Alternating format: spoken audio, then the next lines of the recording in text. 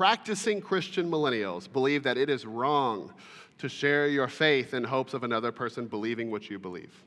I thought that was fascinating because I'm used to just people being uncomfortable about sharing your faith, right? But this is actually saying that there's a trend in our day where younger people not only struggle with sharing their faith, they're actually starting to believe that it's not even good. And this is no doubt, I think, just the outcome of the progressive kind of digital age that we live in. Because we live in a weird time, don't we? Where literally you can become the most informed and equipped and adamant about how you see things. You have all the resources there for you to become the highest learned and most excited about whatever it is you care about. And at the same time, we have this serious discomfort with declaring anything that may not be seen as inclusive or tolerant of other people's views. And so the result is young believers basically saying, well, yeah, I'm a Christian, and yeah, this works for me, but who am I to tell anyone else what to believe? Who am I to do that? Now, I don't think this church is filled with people who actually think you shouldn't do this. Most of us in here, I know this church pretty well, most of us are more of the type that we just have a struggle with sharing our faith. It's difficult for us, though we still value the fact that it is a command from Scripture, a command straight from Jesus himself. This is the more realistic struggle for us. We're busy. We are pressured in this world. We have anxieties. We really love our comfort bubbles of hobbies and sports and family and home, all of which are valid to a degree. But Jesus invites us through the Great Commission to not just let these good things be good or to rob us of the better things. The immense joy in calling to share with others the hope of Christ.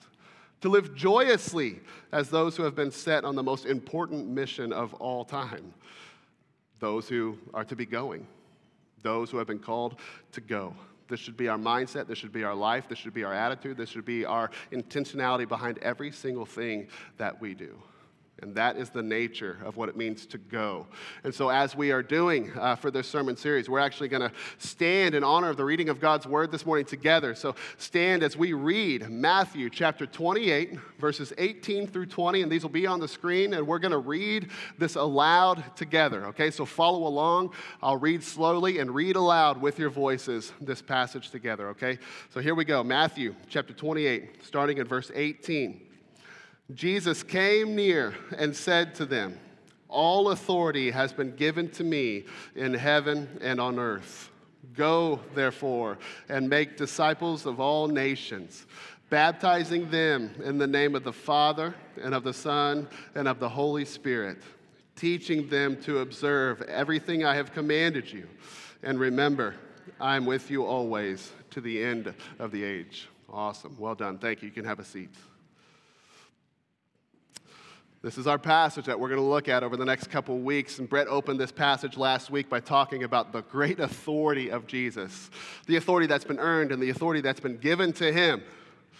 And if you're like me, you've heard this passage preached often, right? I've heard this passage preached with the emphasis on just foreign missions, right? I've sat through many sermons where by the end of the sermon I was like, I need to be a missionary. I need to go to Africa and be a missionary, because they speak it with, it's just so compelling that we are called to go to all the nations. But I've also heard this passage preached with the emphasis on just as you are going. Whatever you're doing, if you're going to soccer practice, you're going to school, or if you're going to Africa, or wherever you're going, whatever you're doing, that you would do it with gospel intentionality. So it makes it common, right? It spreads it out across your entire lives. However you've heard it preached, it was probably fitting. Whatever the emphasis was, it was probably fitting because the nature of this word go in the original language is broad. It's broad. It speaks to all proximities. It goes everywhere, whether it be right in front of your face or across the nations. This word go comes from the root word meaning passageway. And so this word really fits any context where there is a start and a destination. It's a journey. And that's not usually a term I like to speak about with faith. It sounds too cushy or something. I don't know. It's just like your journey in the faith. But like that's kind of what it is. It's this journey, this start and this destination. I think what gives the journey meaning is how you go about it. But this is what it means to go. That in every aspect about you, that we would always be going with the mission of the gospel in mind. There's a very big difference between wandering and a journey, right? Wandering is what vagabonds do as they just wander from here or there without any end or destination guiding their route. It's just wandering. Scripture isn't really fond of this concept of wandering, though there are times, I suppose, that it's essential in a Christian life. But more so, this idea of a journey, having a clear destination in mind, and so you have a motivation, you have an intentionality as you take each step. This is the call of going. That in all we do, we would do it intentionally, not aimlessly. Not aimlessly. Whether you get a permanent missionary call from the Lord to the jungles of Africa, or you are heading to your third soccer practice of the week, the intention and the destination of this journey are the same, and it encompasses it all. So first, I just want to use these two words, intention and destination, to kind of talk about what it means to go. And the first is intention. When it comes to the intention behind our going, as the Great Commission calls us to, we're talking about motive. We're talking about what is your reason. And I would love to be able to just say, Jesus said it, so do it. I wish it was that easy. But it's not that easy for me, and I don't think it's that easy for many of you. It's clearly not enough for many of us who know very well what Jesus says. But following him in obedience, especially when it's difficult, that's a hard thing, whether it comes to living out our faith or anything else, really. It remains a challenge. But my purpose today is not to coddle and justify our reasons for this. And so I'm like you, right? I've had to invest in this for a week, and so I've felt the conviction, right? And if you're serious about the Lord, you might feel that this morning too, because this is what we are called to do, is to be going. And I don't want to coddle the reasons, right? In the same way that a doctor wouldn't walk into a room with a cancer patient and just refuse to tell this person that they have cancer because they're afraid of hurting their feelings, right? I want us to call out the facts a little bit today so we can identify the real issue when it comes to our obedience. Obeying Christ when it comes to sharing our faith along with anything else. And so here is the issue. Here are the facts about obedience. Obedience to Christ proves our love for Christ. Obedience to Christ proves our love for Christ, which means that if it is easy for us to neglect Jesus' commands because of our own issues, whatever they might be, then this is telling of our true love for him. Regardless of what we say, you can say you love Jesus all day long, and it means a little bit, but it only means a lot if it's backed up by the way you obey. And this comes straight from Jesus' mouth. This is not something I'm making up, as hard as it is to hear at times. John 14, verse 15, Jesus says, if you love me, you will keep my commands. End of sermon, right? We don't need much more than that. But he says it again in verse 21 of the same chapter. The one who has my commands and keeps them is the one who loves me. John 14, 23, if anyone loves me, he will keep my word. And these are a few of very many references where Jesus says, if you love me, you will keep my commands.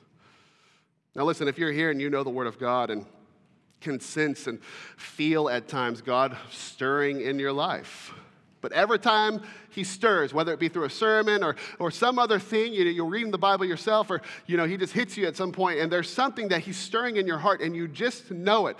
But then whenever that stirring gets crushed out by the weight of just your current fears and obligations and commitments and distractions and limitations, we need to know that the primary issue in this area is not our fear or our obligations or our commitments or our distractions or our priorities or our limitations. It is our love. It is our love that is an issue, because we don't have it like we think we do. We don't love him like we think we do. Now, we know people will do whatever they need to chase and invest in the things they love. We're in America. You have everything you need to chase what you love most. But often when it comes to faith, it is just really easy to convince ourselves, for whatever reason, of a few different fallacies when it comes to this. Fallacy number one is this, that speaking love is enough. If I just say that I love Jesus, then that should be enough. I'll do what I want, but at least I'll say that I love Jesus, right? This doesn't work in our practical relationships, and it doesn't really work with our relationship with Christ either. I mean, I love golf. I think you guys know that. Imagine I said to my wife, I'm going to Florida. I'm going to try to make it on the mini tour. Just going to try to go pro. I'm going to try to make it. But don't worry, though I will be gone almost all the time, I will text you once a week and say, I love you, Kinsey. Would that work, Kinsey? No, it would not. You heard it from her mouth, and so I will not do it. And if it did work, then something's wrong with our relationship, I think. That would not be enough to convince her that my love for her is greater than my love for golf. The second fallacy that we give ourselves to a lot is that we just feel like we don't have the capacity for obedience of love. We don't feel like we have the capacity, right? To take that stupid example, imagine I was in a horrible accident, right? I've played golf in South Carolina with my dad and my brother, and there have been times where there's a ball, and then there's an alligator, 10 feet over here, because we're in Parris Island in South Carolina, and there's just water. Imagine that alligator took off both of my legs and both of my arms.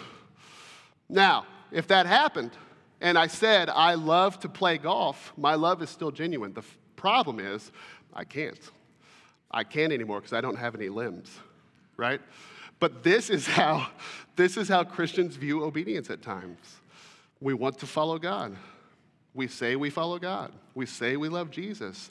But when it comes to obedience, we feel disabled. We feel completely incapacitated to actually do what he wants us to do to say that we love him. I can't serve FBN Tots and FBN Kids. I have enough kids of my own. I can't tithe because I'm already short as it is. I can't read the Bible to my kids because when I get home, I'm just too tired after work. I can't share the gospel because I just don't know enough about Jesus to do it. I can't serve the church in any real capacity. I'm just too tired and bitter from everything that I did for the church 30 years ago. Whenever you say the word can't, and he's calling you to something of obedience, you need to know that whatever that lie is that's in your head, that's straight from the pit of hell. That is straight from the pit of hell. That's exactly what the enemy wants you to think, to feel like you are incapable of doing what God is calling you to do. You have Jesus. If you have Jesus, then you have everything you need to live in obedience to what he has called you to do. And through that obedience, as hard or as easy as that might be, that is your love to Christ. That is how you prove your love. 2 Peter chapter 1, verse 3 says, his divine power has given us everything required for life and godliness through the knowledge of him who called us by his own glory and goodness. Philippians 4:13, I can do all things through Christ who gives me strength. And no, that's not about hitting three-pointers or getting more birdies. Paul's writing that out of just this burden of contentment, of giving up and being okay with really difficult hardships for the cause of Christ. He might call you to something difficult. Obedience isn't always easy, but he's already given you everything you need to do that. So for anything else to convince you that you can't, that you're disabled, that you're limbless in this situation, it's a lie. Now, as I prepared all of this, I really just could not get Luke 7 out of my mind. There's this expression of love in this passage that I could not shake it. So I want to share that with you today. And what I want to do is just read this story about a Pharisee and a sinful woman and Jesus' interactions with him. And I want to share the story, and I'm going to ask at the end, what does this story teach us about love for Christ? So keep that question in your mind as I read this story.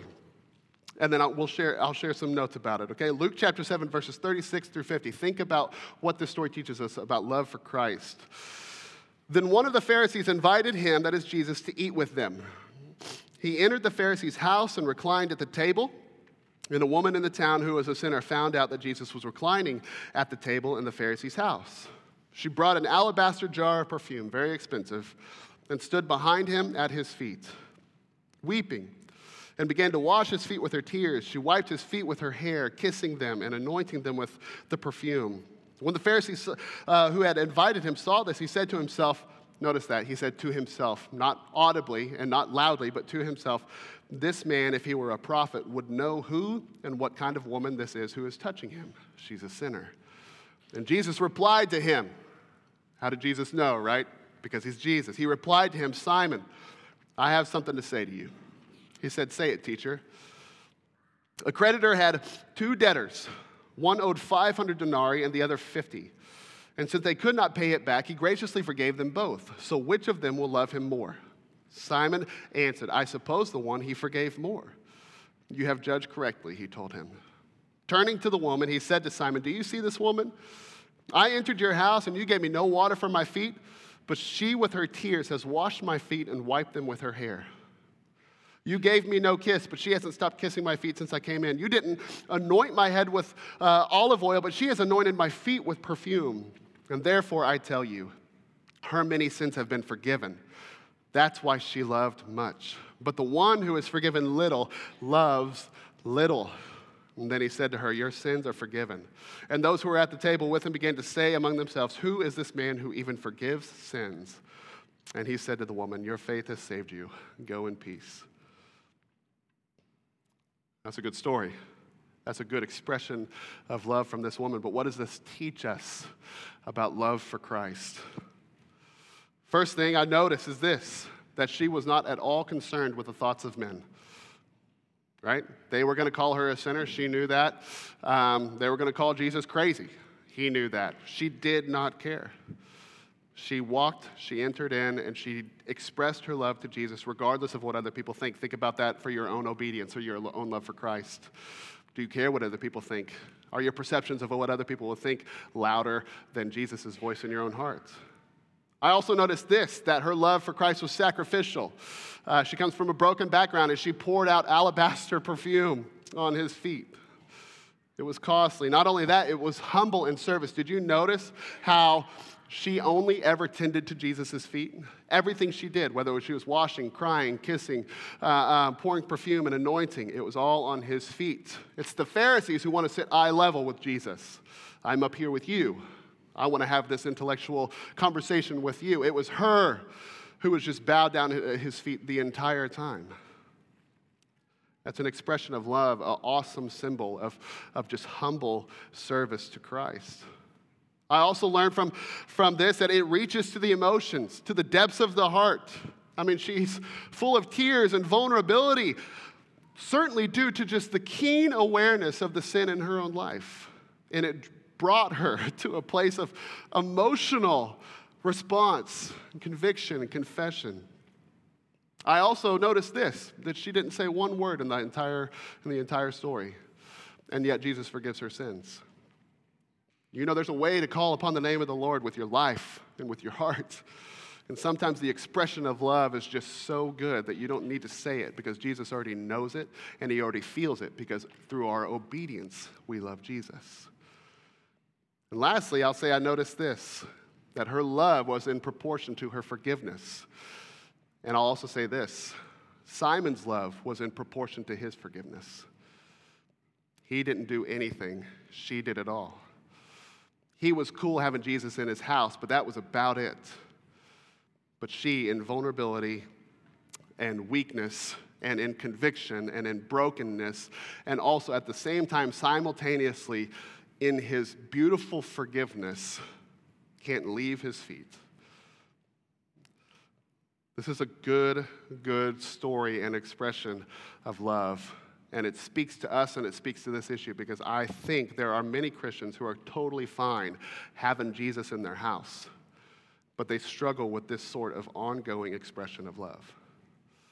We'll put the banners up and we'll put the wall signs up and, make all of these homely decorations, but when it comes to this kind of expression of love, that's kind of missed. Well, how do we make this kind of expression of love? Of course, we don't have the physical body of Jesus with us. How do we do this?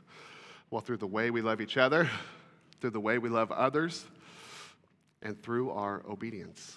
Through our obedience, we anoint the feet of Jesus. Through our obedience, we weep with tears that wash his feet. Through our obedience, we humble ourselves and open ourselves to any place of sacrifice and cost and obedience that he might call us to. Why?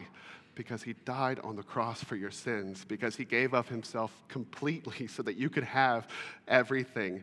And when you understand the gravity of your sin and how much you deserved hell and how much you are terrible when it comes to your nature compared to his and how much you need a Savior, when you're fully aware of what you've been saved from, this is the natural response. This is the natural response. The sword of love, I think a lot of people just struggle knowing how, it's a one-time thing at camp or it's a one-time thing, at some point in time in your life, but then they don't ever revisit this. We never revisit the gospel and the sin that has, consumed us and what God has saved us from. But this is so much a part of the Christian experience. It should be a discipline of ours to always be reminded and broken over what Jesus did for us, because what that does is it reawakens us and rekindles us to obedience, to express our love to Him. And if you're here, and maybe you've been claiming Christ, but it's been a loveless relationship, let's be honest. I really hope that you don't take all of this to mean, well, I'm just going to try harder this coming week. Because that's not the answer. The answer is this. What you need to do is you need to hit the ground with your face. That you need to just go to the feet of Jesus in full humility. That you need to confess and repent your sin, your pride, and your arrogance, and everything else that you have done, and be reminded of what He has saved you from. Because without this, you're not going to have love. Without this awareness of what He saved you from, you're not going to have an obedience of love that goes to the levels of sacrifice and cost and vulnerability and all of these other places. We need to confess. To have God's forgiveness only for personal salvation and then for nothing else. This is to rob the gospel of its complete work, to not only save us, but to also move powerfully through us into the lives of those who so desperately need Christ and who desperately need an escape from hell and the torment that they're heading to. What you do with your priorities and distractions and commitments and obligations and resources from here on, those are secondary and completely dependent on your love. But whenever you love Christ, when you have that awakening in your heart and soul to remember what He saved you from, then all of your other things can come through that in obedience, and those things can become wonderful places to show Christ that you love Him. But some of us just need to be reminded, and we need to respond with contrition.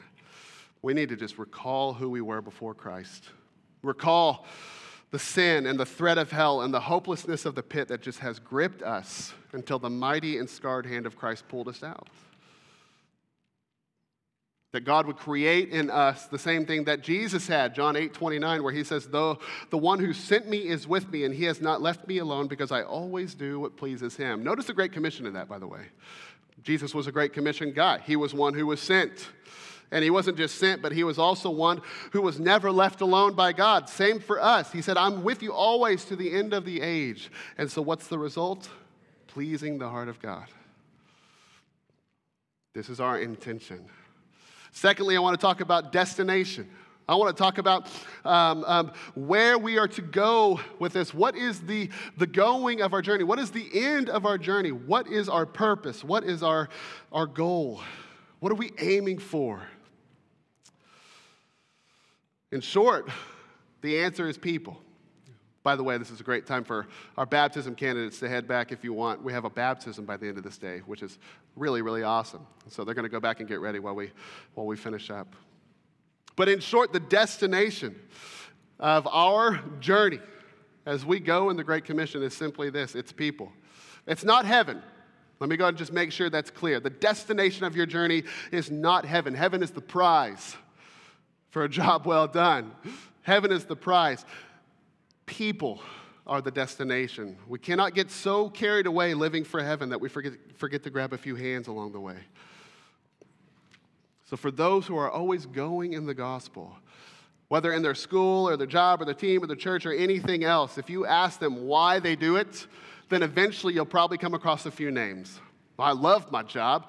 I love working here. This is all the benefits that it provides for me, but also there's this dude that I've been praying for.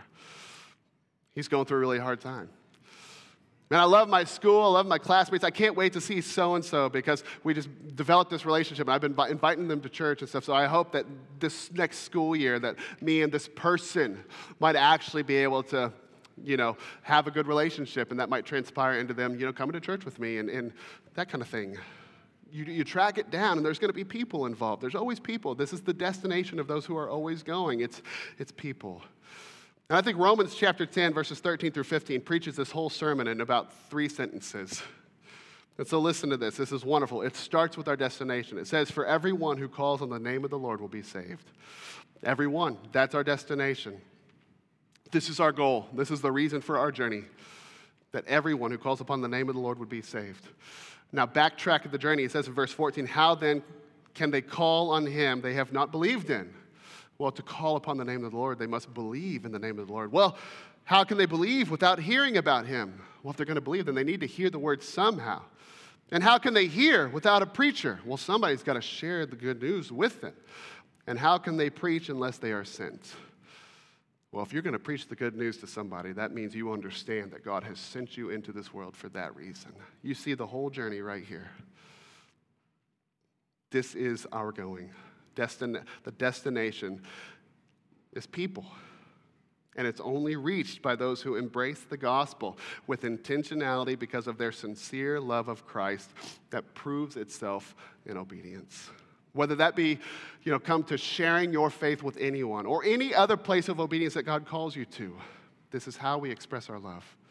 This is how we express our love. And the destination of our sharing faith is people.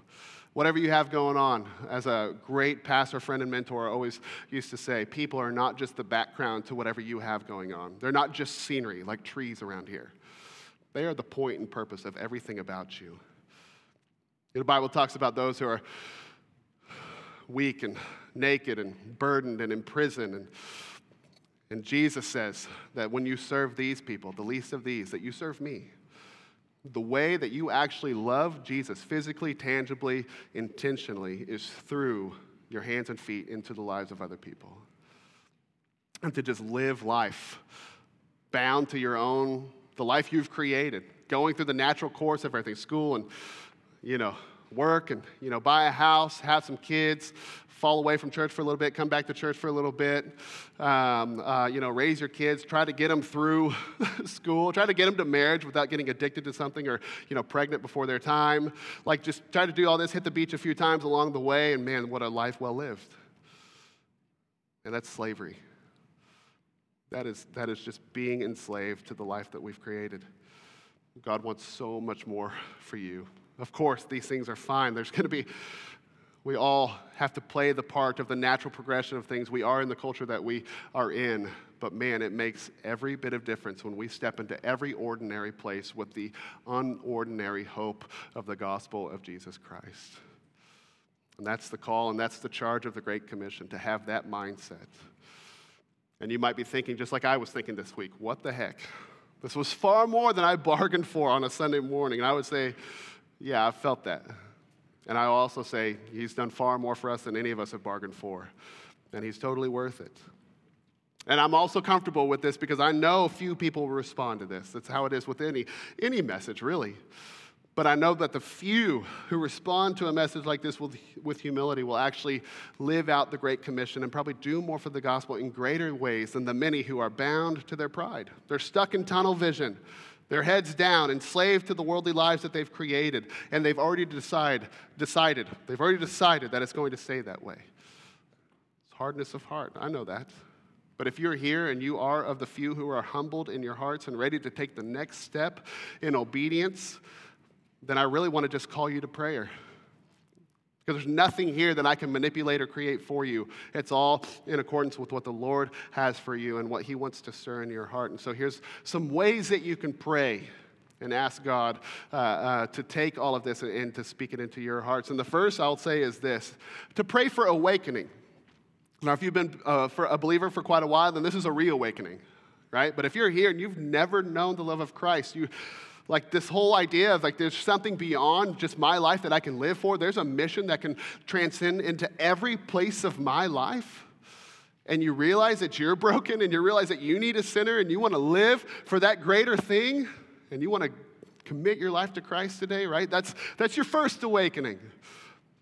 You're ready to call upon the name of the Lord, to believe in him, that he is God, that he rose from the grave and that he can forgive your sins. But if you're here and you're like me and you've been a believer for a long time, then I fully know the struggles that you bear. I know how easy it is to walk in through these doors, heartless, careless about people, careless about the experience. Why? Because I've been doing it for 20 years. Routine and habit just happen at some times, and it's easy to get heartless in those seasons. And maybe the Lord is using today to rekindle your first love, to remind you of the Savior that you have and the life that he's called you to. And to never say can't when he's called you to obedience. You've got what you need in him. Second thing I would ask you to pray for is simply this, that we would not treat this as kind of like a God give me strength kind of situation, but that we would also take a harsh approach to our sin. That through confession and repentance and seeking him for forgiveness, that we would acknowledge our sin for what it is. The sins of our heart, the clutter of our lives that have kept us from obeying him, the dullness of our minds to quickly just ignore any stirring he might be putting in our lives. These are sinful things. And they need to be addressed as sin, which means confessing to God, acknowledging your sin before him, repenting and saying, I need to turn from this. Will you give me everything I can? I need to turn from this. We're taking a harsh approach to the sin in our lives. And then the third is this, as we let the Lord do surgery on our own hearts, that we would also just pray for a burden for the lost. Burden is the word. All right, we all have people in our lives who don't know him. We all have people in our lives who need him. And we need a burden. I think, the days of kicking down people's front doors and yelling the gospel at them, sure, that might be fitting sometimes. But if you're close enough to people, life's going to give you every opportunity you need to share the gospel with people. Everybody's going through a pandemic, or did. Everybody's going through loss. Everybody's going through financial crisis. Everybody's in a place of hurt. It makes them tender to receive hope. But we have to be accessible, and we have to be in proximity. We have to get close to their lives. We have to care. We have to listen well. We have to care more about them than we care about ourselves. We have to listen to them more than we're talking to them. We have to offer prayer, and we have to invite them to Jesus Christ. You've got to be close to people. You've got to be in proximity. And we're only going to do this if we have a burden for that. And so that's a great prayer point as well. And so what I want to do is I just want to pray these things over us today. I'll go back and get ready for baptism. We'll have a few minutes for you to just consult these things with the Lord and let him do whatever he needs to do in your heart today. And then we'll enjoy some baptism together. So let's pray. Father God, thank you so much for your word, your kindness, your goodness. We're thankful for the gospel. God, apart from that, we are nothing. And I pray every one of us, to a degree, would be rekindled this morning. Reignited to serve you, follow you, share with others the hope of you. So, Father, as you just work among us now, and as you speak to our hearts and minds, would you just incline us to obedience? Let us fall in love. Let us remember all that you've done for us. Let us remember who we were before you. And if there's anybody here who has never put their faith and trust in you, I pray that today would be a day that you would start that process. God, that they would begin to ask the hard questions, that they would seek the scriptures, that they would talk to godly people around them and get their answers that they need so that they might follow your lead in their hearts and believe upon you for salvation. Would you do this work among them, Lord? And we're also very grateful to celebrate baptism, celebrate those who are taking their initial act of obedience because they've been moved by a love they've never known before. Thank you for Christ. Thank you for all he has done for us. And it's in his beautiful name we pray. Amen. Next few minutes are yours.